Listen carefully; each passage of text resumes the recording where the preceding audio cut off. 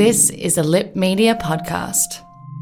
Hello, chickens. It's the fabulous Adam Richard. I'm increasingly unwell. I've got to do sick voice now.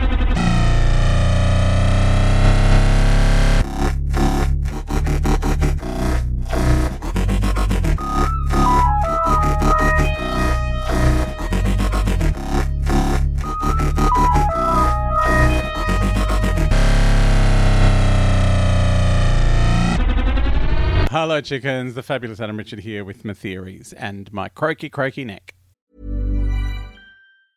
I'm Sandra, and I'm just the professional your small business was looking for. But you didn't hire me because you didn't use LinkedIn Jobs. LinkedIn has professionals you can't find anywhere else, including those who aren't actively looking for a new job, but might be open to the perfect role, like me. In a given month, over 70% of LinkedIn users don't visit other leading job sites. So if you're not looking on LinkedIn, you'll miss out on great candidates like Sandra. Start hiring professionals like a professional. Post your free job on linkedin.com/achieve today. Hold up. What was that? Boring. No flavor. That was as bad as those leftovers you ate all week. Keke Palmer here, and it's time to say hello to something fresh and guilt-free. Hello Fresh. Jazz up dinner with pecan-crusted chicken or garlic butter shrimp scampi. Now that's music to my mouth. Hello Fresh. Let's get this dinner party started. Discover all the delicious possibilities at hellofresh.com. Wow. Nice. Yeah. What you're hearing are the sounds of people everywhere putting on Bombas socks, underwear, and T-shirts made from absurdly soft materials that feel like plush clouds. Yeah, that plush. And the best part? For every item you purchase, Bombas donates another to someone facing homelessness. Bombas. Big comfort for everyone. Go to bombas.com/ACAST and use code ACAST for 20% off your first purchase. That's bombas.com/ACAST. Code ACAST. I just want to go back and talk a bit more about Praxeus. You know, the one that was just on. Or it's on tonight on the ABC if you're listening to these. And look, I'm confused about when it's on in Australia as well. So there has been a trailer for the next 2 episodes saying then there's going to be the 2-part season finale. So we know that these 3 episodes are individual ones. And now that I know that, like, watching this a second time, I feel a bit more comfortable with it. Like, I'm happy to just take it as a normal Doctor Who romp. I mean, there are some things that are very confusing about it and some odd emotional choices. Frequent theorizer Nairi has pointed out that Old Mate Travel Vlogger does not seem to give 2 jots that her friend has crumbled into dust. Just as like, yeah, I'm coming in the TARDIS. Well, what's going on? I want to start a blog with these married gay guys. Let's go. Like, she's tenacious. Or it could just be that she's American. Hello to my American listeners. It's lovely to have you on board. I appreciate your bracing optimism. It is always fun. But yeah, this girl is, like, she feels a little undercooked as a character. Like, her character is, I'm a travel blogger. And, you know, it's a decent performance. She just seems really... And given how upset the married couple are about, you know, things like not turning up to the launch and being not very good in a relationship, like, the reactions to everyone else over... The poor guy. So we had the girl who turned out to be an alien, and she had that guy that she was working with in Madagascar, and he got pecked to death by the crazy birds, and no one seemed to care that he was gone. Like, did anyone check on him? Did anyone go looking for him? Like, he probably just crumbled to dust on the beach like everyone else. Same with, you know, Old Mate from the Submarine. Like, most people who die on this show at the moment seem to have an interesting backstory. He just was like, I'm from a submarine. Like, it's, I don't know. No one seemed terribly upset at the many deaths that were going on, and especially if they had some kind of connection. Like, I get the scientist lady not really giving 2 hoots about Old Mate dying on the beach because she's trying to save her entire race of people and kind of caused this whole fiasco in the first place. But yeah, it was... I just... You know what? I wish this had been 2 episodes and it had started with the crashing spaceship so that when we got back to the... Like, I know it started with a crashing spaceship, but I would have preferred the other one. But then we got... You know, when you get back, then the crashing spaceship turns out to be the solution. It's like a nice bookend. Like, but as I've said a million times on this podcast... That's an exaggeration. I've said it maybe 4. Just because it's not the way I would have written it doesn't mean it's not good. It's still enjoyable. Part of me wonders, now I'm like, why Madagascar of all places? Like, they're filming it in South Africa. They could have just set it in South Africa. Like, they go to South Africa all the time and they never set them there, which I'm finding increasingly bizarre. There was an episode of Agatha Christie's Marple where... It was set in the Caribbean, but they filmed it in South Africa, which is peculiar. Anyway, maybe it's just easier to get to from England. I mean, it's just kind of there, isn't it? Straight up and down. But yeah, so it's filmed in South Africa, set in Madagascar. And I'm wondering if part of the genesis of the episode was because you can get the bubonic plague in Madagascar. Like, it's a recurring disease there. This is a true thing. It keeps coming up, mainly because they have really interesting burial practices. Like, they dig up their relatives and rewrap them and do it. Like, they have like a little dance. They, muck around. And it's just a constant thing that they do. They dig them up, rewrap them. And so they think that that's how the bubonic plague, which, has been gone for quite some time, keeps resurfacing because it's buried and dug up again. I wonder if that was the impetus for going, okay, we want an episode about a plague in Madagascar, and they've looked into it and just gone, you know what, that is so gruesome.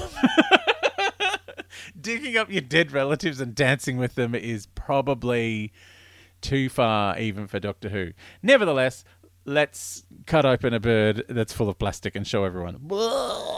Like, getting Ryan to do the dissection on the bird was... like, there was a lot of the Doctor going, oh, you know how to do that. And they're like, I don't know that they do. Like, you dissected things at school, didn't you? Do they still dissect things at school? I don't know. We were meant to do it, but I can't remember why I didn't end up cutting up my rats that time. Maybe they died beforehand. We had to raise rats, and then we were meant to make them have kids. My rats didn't have children. And then we were meant to dissect them, and then they apparently go off to the zoo and the snakes eat them. But apparently they stopped dissecting at some point. And, Ryan's quite young. Would they still do dissections at school? I don't know what the education system's like in the UK. Maybe they do. I mean, he seemed to have done one, even though he's studying to be a mechanic. And, yeah, anyway. It's very strange. So he had to cut up a dead bird and carried it around for ages when the doctor said, oh, that's why you smell a dead bird. I thought you'd changed your shower gel. Some of the writing in this show is just so cute. I just adored it. I did like so many things I really did enjoy in the episode. Did I mention already this week that I loved the guy talking about being on the International Space Station? Like, that was just beautiful. I loved that. But yeah, I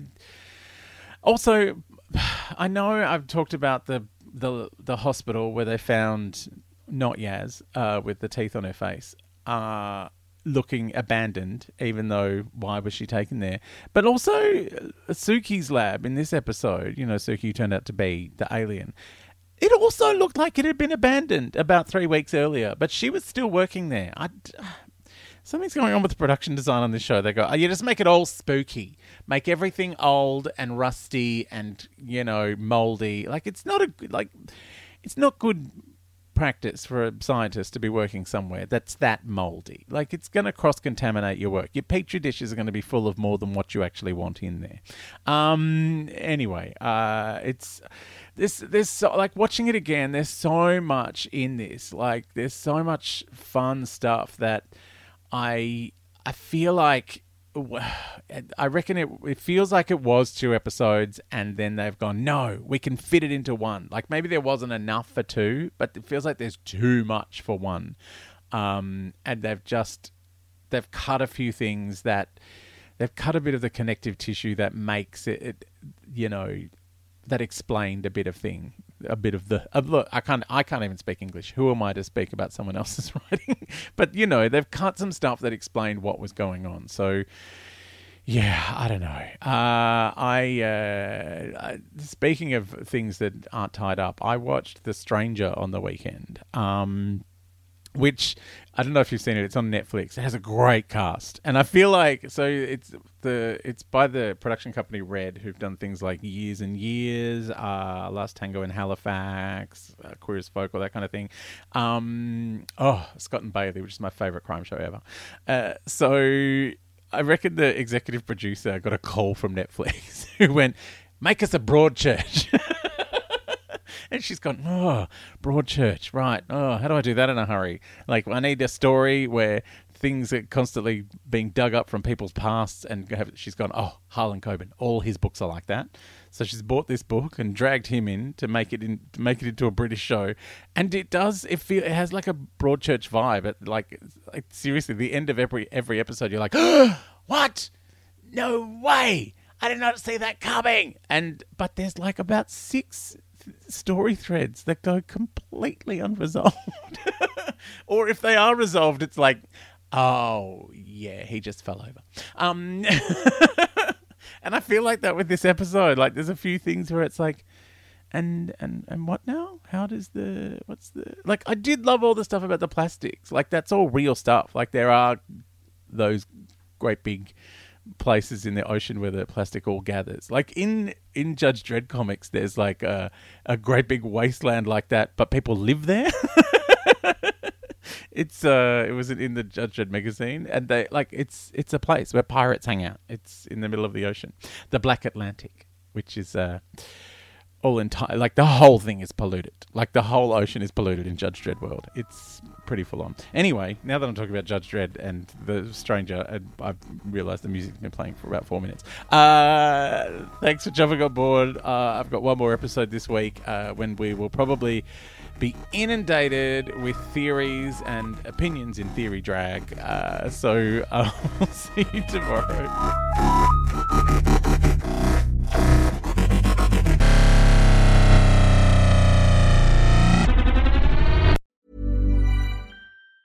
Planning for your next trip? Elevate your travel style with Quince. Quince has all the jet-setting essentials you'll want for your next getaway, like European linen, premium luggage options, buttery soft Italian leather bags, and so much more. And is all priced at 50 to 80% less than similar brands. Plus, Quince only works with factories that use safe and ethical manufacturing practices. Pack your bags with high-quality essentials you'll be wearing for vacations to come with Quince. Go to quince.com/pack for free shipping and 365-day returns. Hold up. What was that? Boring. No flavor. That was as bad as those leftovers you ate all week. Keke Palmer here, and it's time to say hello to something fresh and guilt-free. HelloFresh. Jazz up dinner with pecan-crusted chicken or garlic butter shrimp scampi. Now that's music to my mouth. HelloFresh. Let's get this dinner party started. Discover all the delicious possibilities at HelloFresh.com. Even when we're on a budget, we still deserve nice things. Quince is a place to scoop up stunning high-end goods for 50 to 80% less than similar brands. They have buttery soft cashmere sweaters starting at $50, luxurious Italian leather bags, and so much more. Plus, Quince only works with factories that use safe, ethical, and responsible manufacturing. Get the high-end goods you'll love without the high price tag with Quince. Go to quince.com/style for free shipping and 365-day returns.